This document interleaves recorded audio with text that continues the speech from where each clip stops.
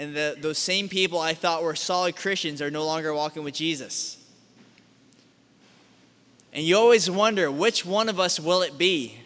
Well, guess what? You're living in that time. You're seeing it happen right before you. Maybe it wasn't the same circumstance that you thought would happen that would turn that person away from God, or keep them away from youth group, or keep them away from church or church functions or the things of God, eternally minded things. And we wonder how we slipped so far. Maybe you have friends that have backslid now, and you talk to them about it, and they just can't bring themselves back because people are going to wonder, where's that person been? And it just feels awkward. My mom was actually talking to a person at the flower shop the other day, and apparently was a Christian, and she's like, so what church do you go to? She's like, well, I don't really go to church. I was burnt really bad by the church, and I don't really go there anymore. And then, my mom's like, we have a great welcoming church at Calvary Chapel. You should come by. And she's like, the big church. Well, I don't fit in there, and no one says hi to me when I walk in. And she complains. And how many of us have heard that before? No one says hi to me at youth group. I don't really fit in the cliques at youth group. And my mom said something really profound. She said, well, you know what? If you're a Christian and your prayer is that Christ would increase and you would decrease, the fact that no one sees you should be an answer to your prayer. It's true, isn't it? Shouldn't we want to decrease so that Christ can increase? And shouldn't we want to be behind the scenes serving others? But the biggest complaint and the biggest reason that keeps people away from church is that no one notices me. No one meets my needs. And so, because I have so many different options on church, I'll listen to it online. I'll go to this church, or this youth group looks cooler. They do fun games, or they have a speaker that kind of tackles the issues that I'm dealing with. And that pastor is kind of boring, and I fall asleep. I don't get anything out of his messages. And you pick and choose because you have so many different options. And now, I went to California 2 weeks ago now, and I went to a church there, and it was a really hip church. Like, everyone there was in their 20s to 30s, was young. We're in Los Angeles, so there are a lot of really good-looking people. They've actually had Britney Spears, and that's probably a bad example, but they've had people like Britney Spears and the Gilmore Girls and all these different TV stars go there to this church, and it's a pretty big church. So I go there, and I'm like trying to talk to people, and I go by myself. Like, I don't know anybody. So I walk into the church, the greeters kind of wave at me, but I can walk in and walk out without one person saying hi to me. And I was like, wow, this is so different from our church, because our church, you have Pastor Tom at the door welcoming you in, and people talking to you, and I was just thinking about that. And then it was kind of like the Holy Spirit speaking to me. It's like, if you feel so convicted that people aren't talking to you, why don't you go and talk to someone else? And so I did. I went to the high school leader, and I was talking to him, and he thought I was a high school student. And then his friend comes over, and he's like, are you in junior high or high school? I was like, oh my gosh. It's like, I'm trying to serve the Lord here. But it was good. I got to pray with him, and I got his contact information. But my point is, so many times we go to church to be served and not to serve. And I think this reveals an inconsistency between our words and our lives. This reveals a much deeper problem than the fact that we are going to church and we're hurt by other people. It's not just about how other people in the church behave. It's not about how other cliques or other people in a youth group or a Christian school behave. What is it? What could it be? What could be the problem that we're dealing with? Well, let's look at verse 1 of James chapter 4. Where do wars and fights come from among you? Do they not come from your desires for pleasure that war in your members? You see, we always want to point the finger at the poisonous people in our lives. We want to find those people that are ruining church for us. Those people that I just can't stand. Life would be so easy if this person wasn't in the way. Or this is a person I'll never talk to again. This is a person I can't stand. Or maybe we'll blame our environment and say, well, I grew up in this home that was so not conducive to Christianity. My parents aren't saved, or my parents are Christians, quote unquote, and they don't act like it. And because of that, I'm acting this way. Or because of this happening in my life, now I'm never going to be able to trust anyone anymore. And we'll blame other things. But James points out that the wars that occur between people stem from the problems and wars that occur inside a person. Let me say that again. The wars that occur in between people stem from wars that occur within a person. In other words, the battle that has to be fought is not necessarily out there somewhere. It doesn't matter experience. It doesn't matter upbringing. It doesn't matter bullies or teachers or parents or enemies or friends. It's not necessarily out there, but the war occurs inside.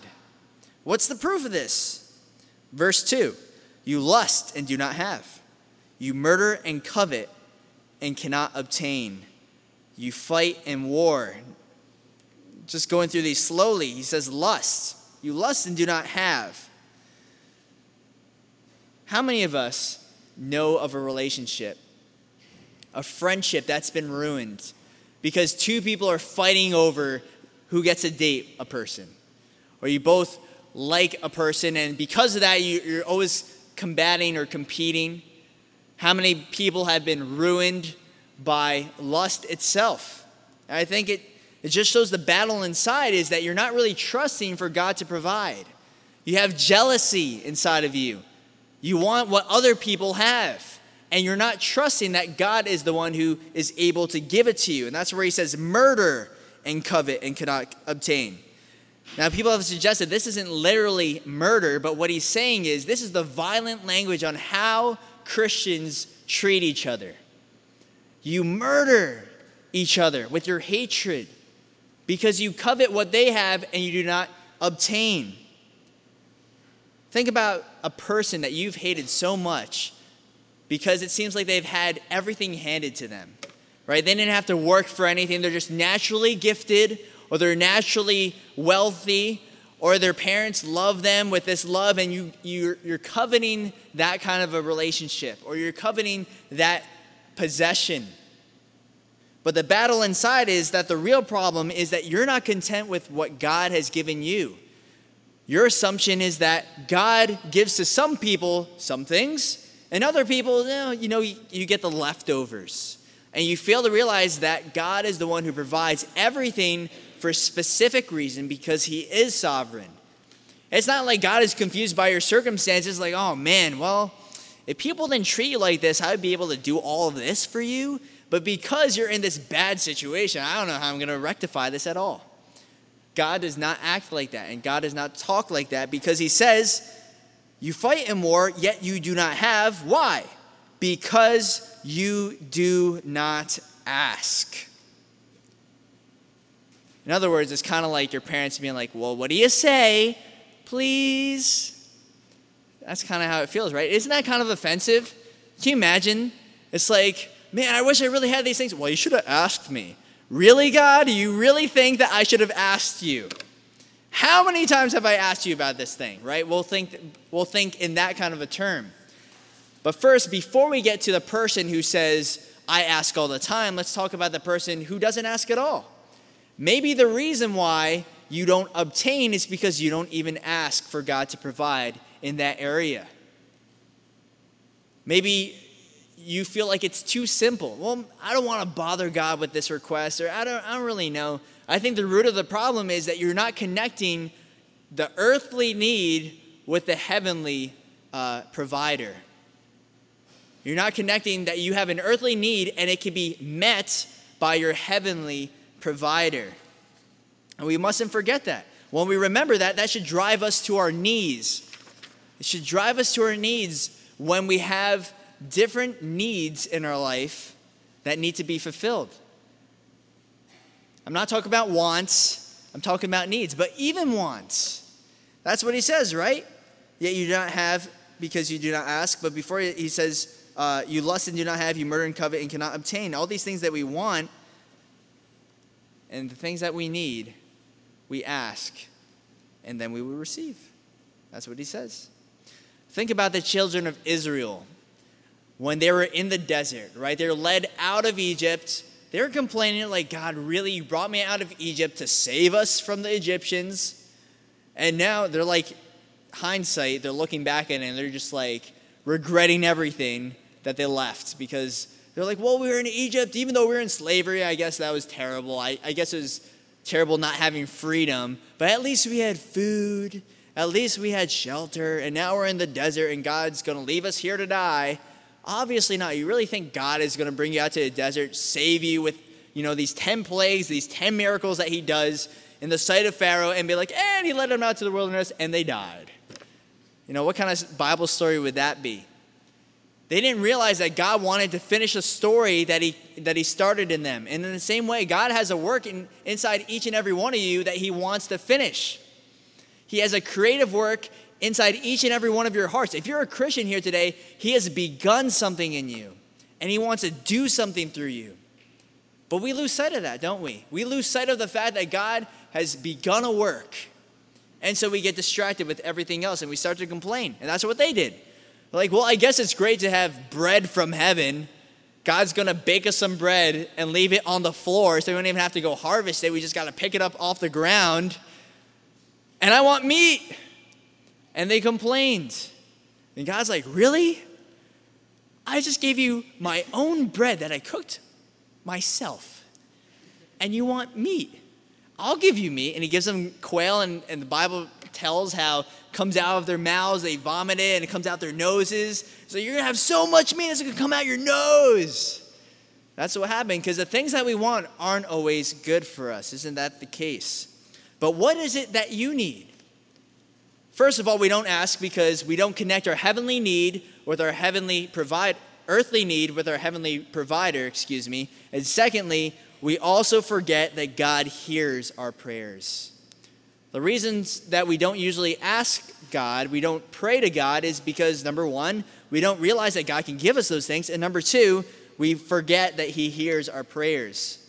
We forget verses like Jeremiah 29, verses 12 through 13. Then you will call upon me and go and pray to me, and I will listen to you. And you will seek me and find me when you search for me with all your heart. Jeremiah 29, 12 through 13.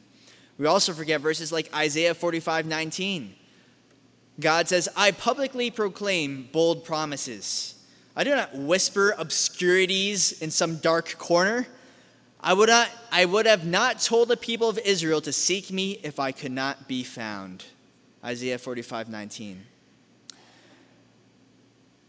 So we have to remember, first of all, that God remembers when we're in pain. He hears us. He sees us. He knows our thoughts. Even before we pray to him, he knows what we're thinking. Now, what about those people that have asked?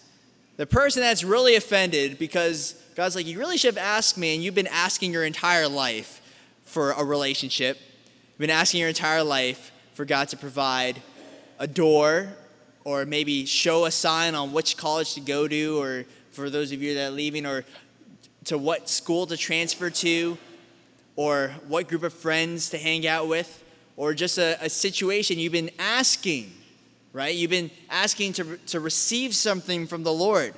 He says in verse 3, you ask and do not receive. Why?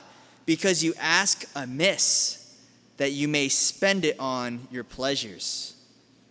Here, the real problem is exposed: selfishness. The real problem is that we're selfish. We're all given talents, abilities, resources from God, and then we think, well, maybe I should use it for myself, my own gain, right? We have our talents and we feel like we have to do something with it. Well, if you have a musical ability, you feel like you should use it for God, quote unquote, right? And you feel like you have to because you have the ability.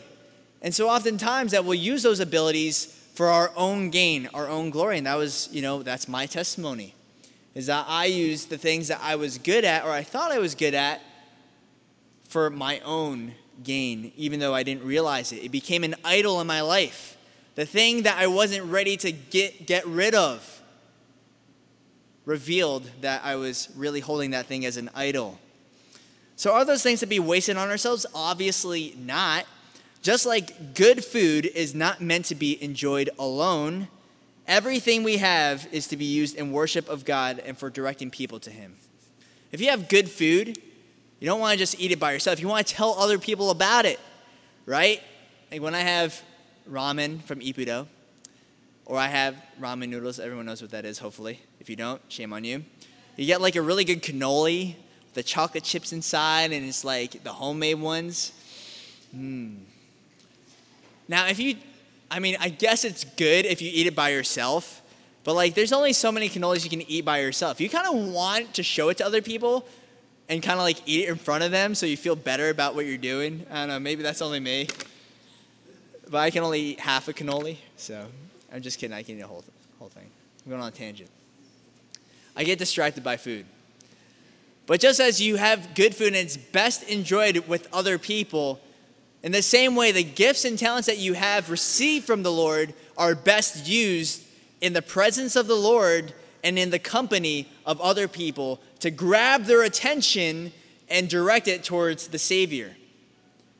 If you have a talent and ability, good. It's not a bad thing. Obviously, God is using it for something. The question is, are you going to use it for your own gain or for the Lord's? It's not for our own enjoyment or prosperity. And that's why I think health and wealth gospels don't really even make sense, right? To say that you can name it and claim it, you could nab it and grab it, I don't know. Whatever it is. All those things are for self-gain.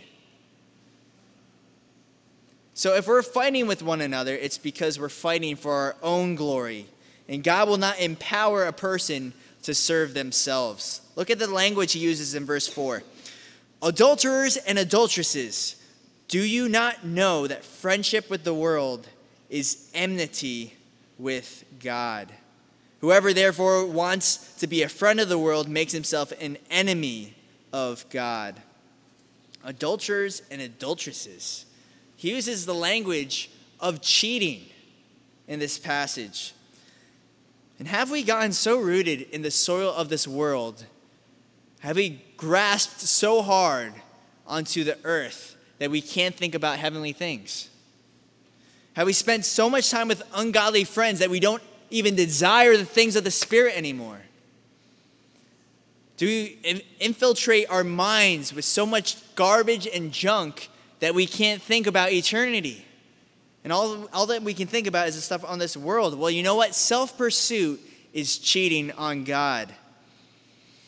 In adultery, people cheat on their spouse not because they really love the other person. It's because they seek themselves. They say things like, I deserve better than this person. I just deserve to be loved. And I deserve to be treated by someone that appreciates me because I'm really worth something. That's the heart behind adultery. And that's exactly what we do to God when we say, I'm going to do my own thing. Luke chapter 9, verse 23, Jesus said to them all, if anyone desires to come after me, let him deny himself and take up his cross daily and follow me. Take up his cross how many times? What did I just say? Daily. Take up his cross every single day. And in what way do we deny ourselves when we say, I'm going to evangelize to the next person? In what way do we deny ourselves when we say, I'll go to the next prayer meeting that they have? Or I'm too busy to read my Bible. Or I'm too angry to forgive that person. Or I'm too scared to do this or to do that. How in the world are you denying yourself when you give in to your basic urges and pleasures? The things of the flesh, the nature. If you walk in the Spirit, you will not fulfill the lust of the flesh. But be very careful because the flesh is tricky. It'll make you think, it'll make you rationalize that what you're feeling can be just as easily forgotten. That conviction of the Holy Spirit, that small little voice that says, hey, you really should go to the prayer meeting. Hey, you really should take the next 10 minutes and pray.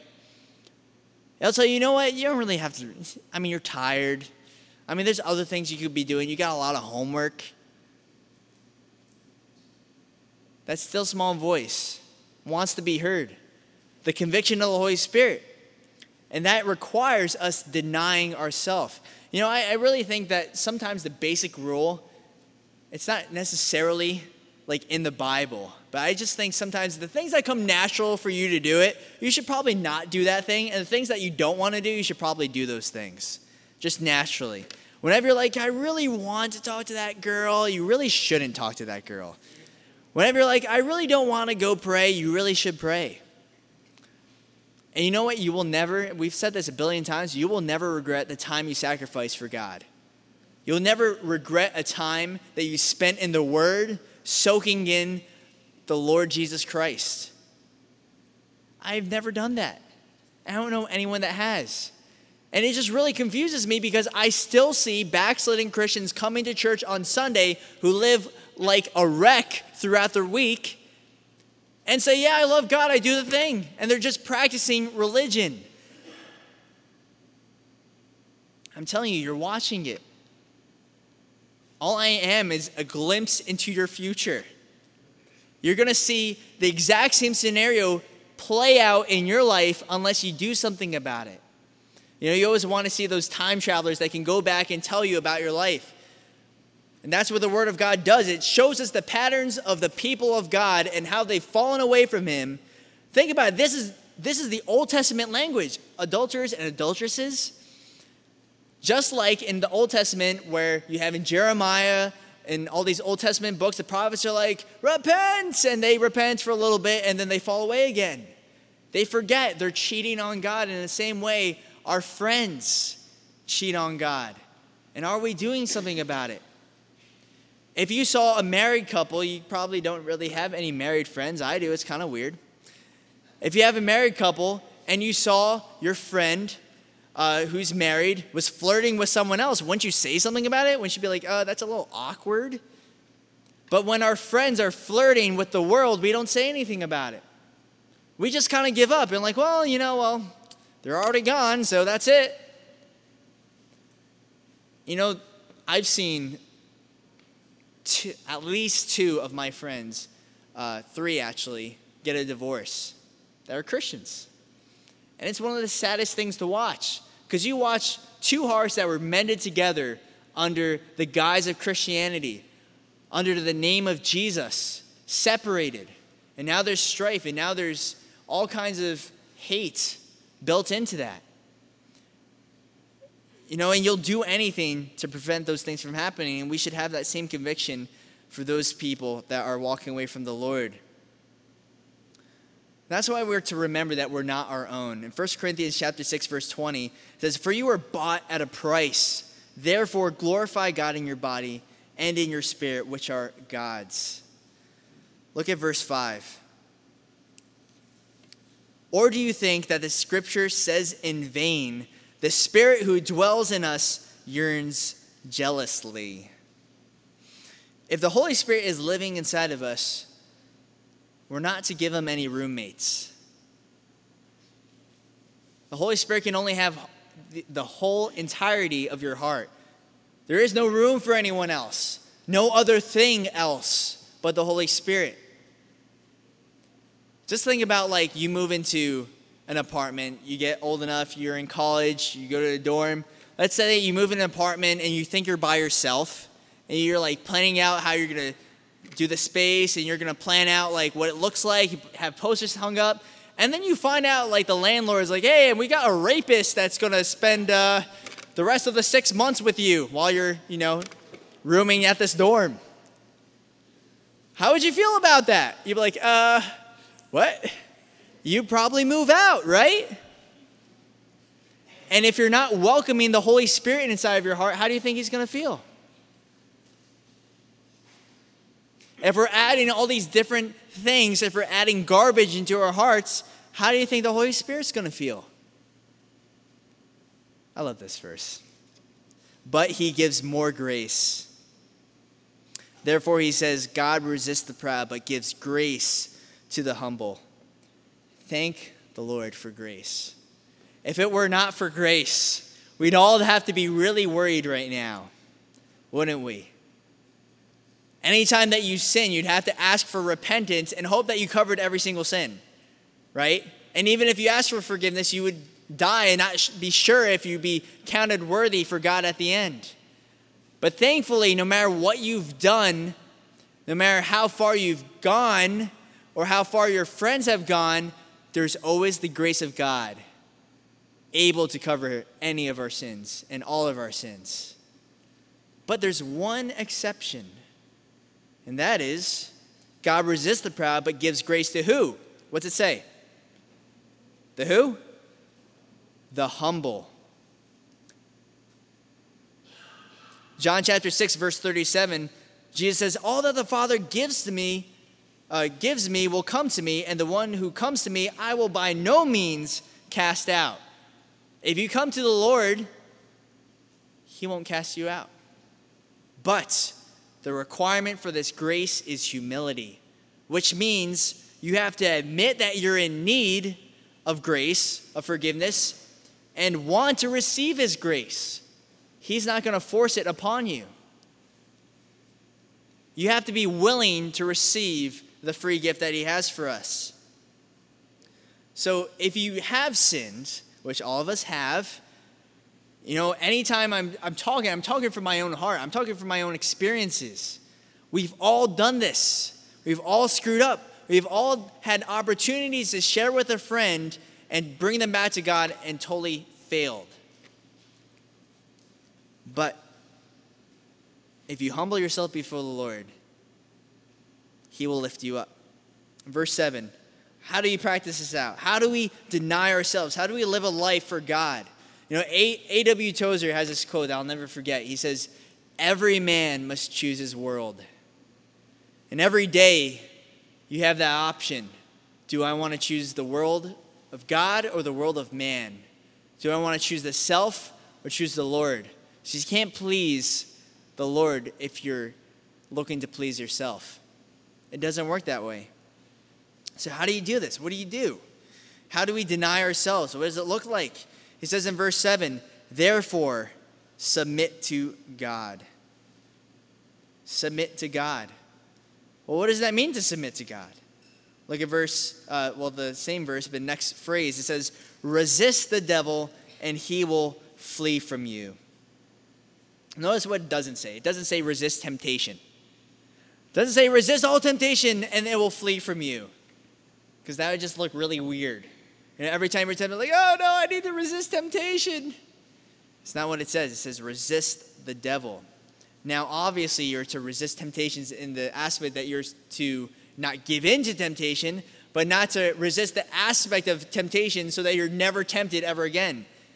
And we went over that in the first chapter, is that God even uses temptations to fortify us. And it's not a sin to be tempted, it's a sin to seek out temptation and to give in to temptation. But if you resist the devil, he will flee from you. And that's a promise of Jesus. We often forget the aspect of spiritual warfare. We'll forget that we live in a realm where Satan wants to bring you down. And you wonder why we have these trials. We wonder why we have these illnesses. And why we have these problems and difficulties. Why we can't just think straight sometimes. Why we can't pray. Why we can't bring these people back to Christ. You have to resist the devil. And the promise is he will flee from you. Verse 8.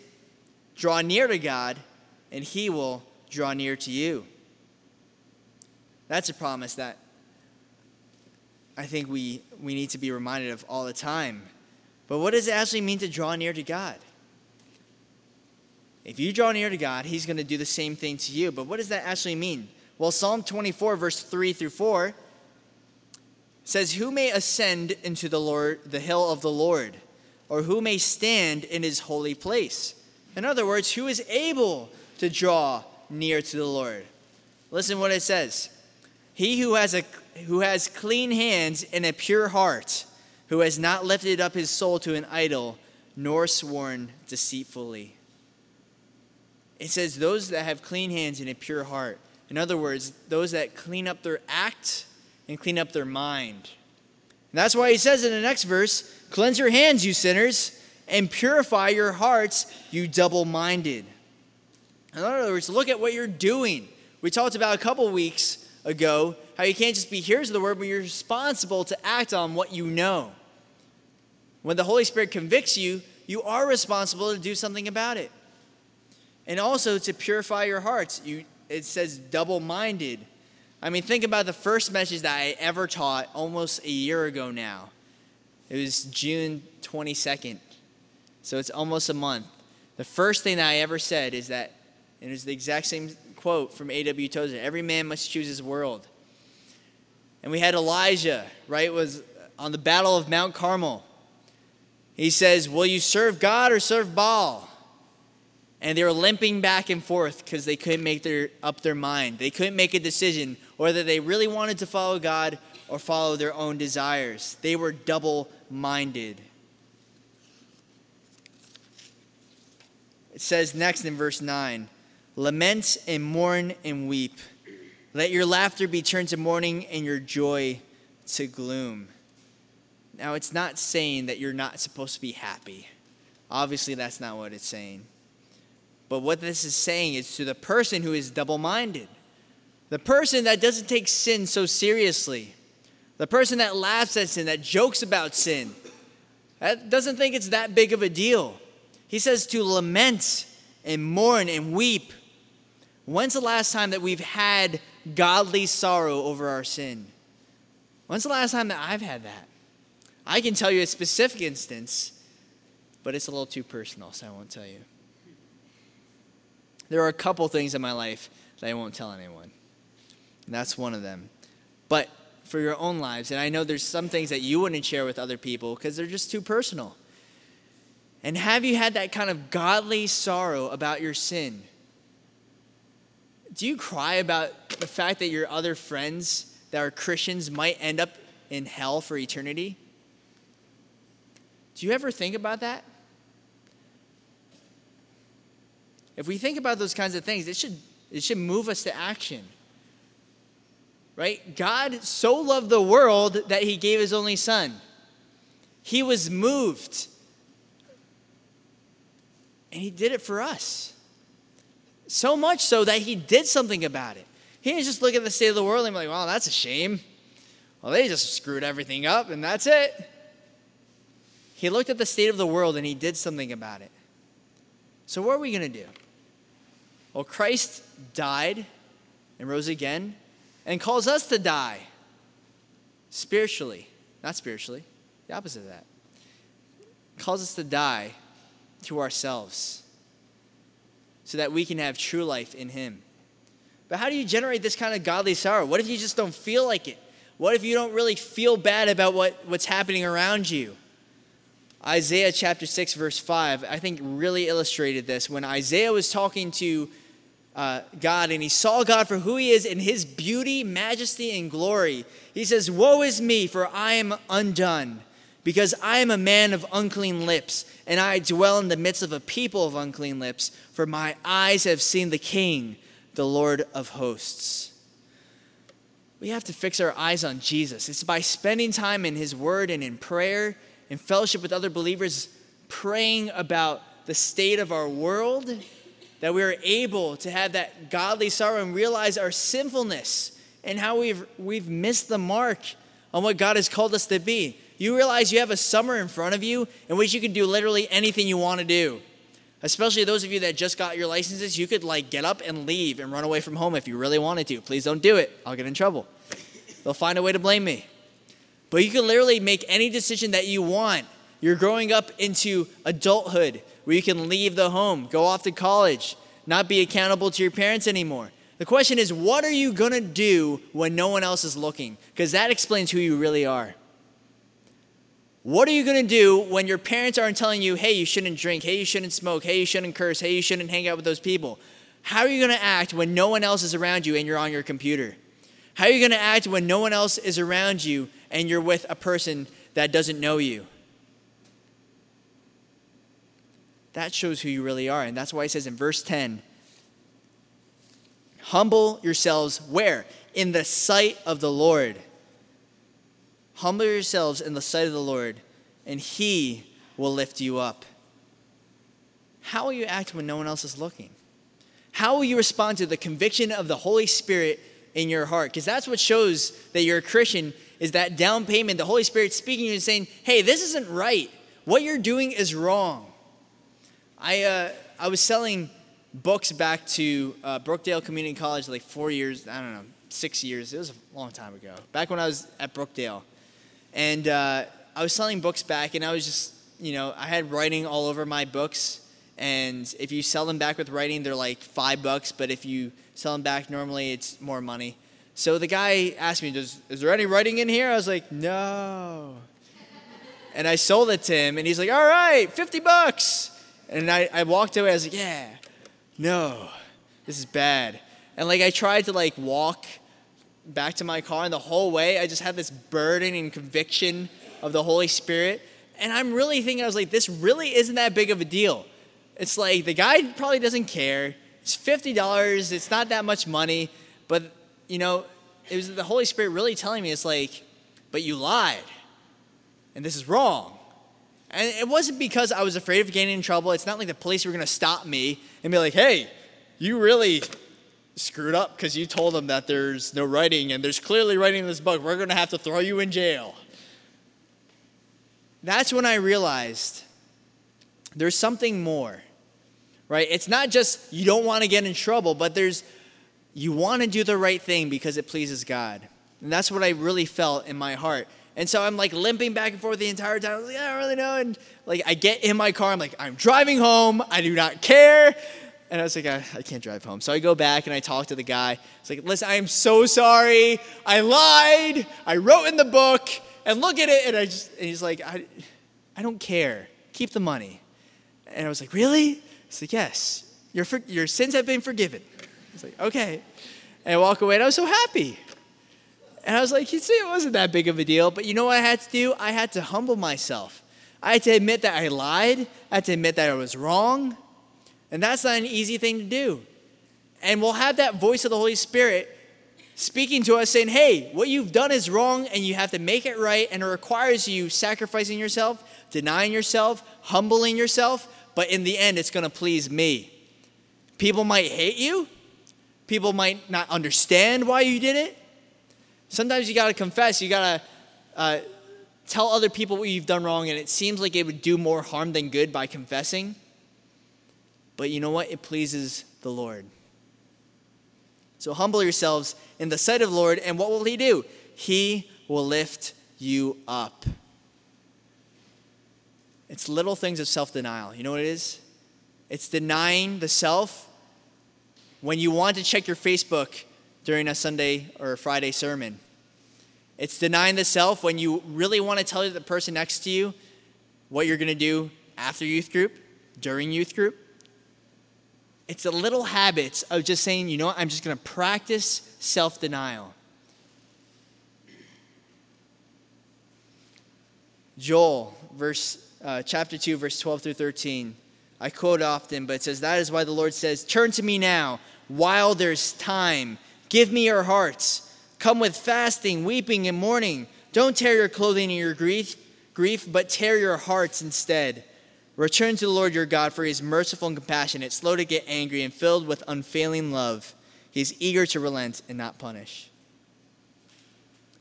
And I've mentioned this before, but the interesting thing about that, and I always think about this, is that when God says to these people, turn to me with your fasting and weeping, if you read chapter 1, that's exactly what happened, is that they were in a famine.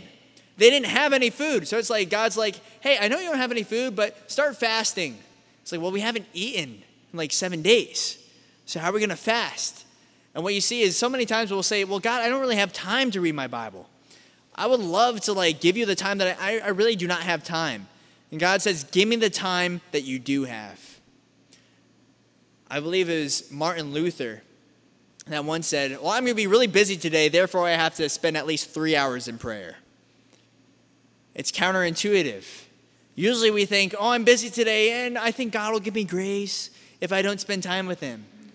It's the little acts of self-denial that lead us to to the throne room of God, that break our hearts and are enabling us to see with eternally minded eyes, to set our focus on him so that we can live every single day taking up our cross and following him. That's what it means to be a Christian. And you know what? This isn't to guilt trip you. Obviously not. Probably half of you don't even need this message. This is probably a message for someone else out there. The question is, are you going to bring that message to them?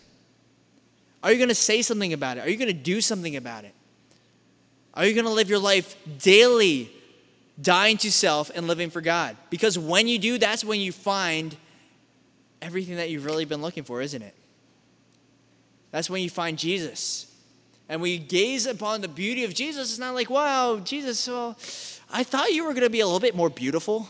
I thought this was going to be a little bit better of an experience. Can you imagine saying that when you get to heaven? No. You're never going to regret the time that you spent for Jesus.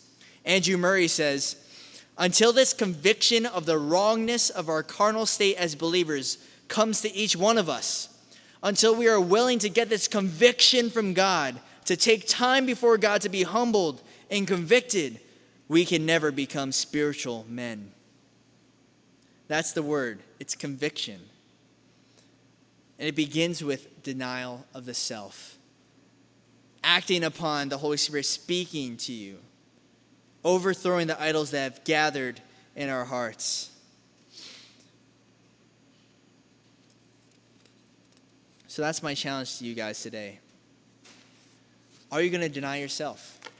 I'm not saying that you have to resist every single desire that you have. I'm not saying that you should just forget about everything and just not like anything. I'm not saying that. What I am saying is when you deny yourself, that's when you find your true desires, the things that you really want, are free to enjoy God and be fulfilled. So in other words, if you want to remember it in a clever way, to deny all desires is self-defeating, but to deny thyself is desire-freeing. To deny all desires is self-defeating, but to deny thyself is desire-freeing. In other words, when you deny all desires, it's self-defeating because it contradicts itself. If you deny all desires, you'd have to deny desire to deny desires, which doesn't make any sense. But when you deny yourself, then your desires are able to be actualized. Then you find, as Jesus said, if you seek to save your life, you'll lose it. But whoever loses his life for my sake will find it. So are we going to deny ourselves? Are we going to do the things that require us to act on our convictions? And that's what I'm going to ask you guys to do tonight as we close our eyes and bow our heads before the Lord right now.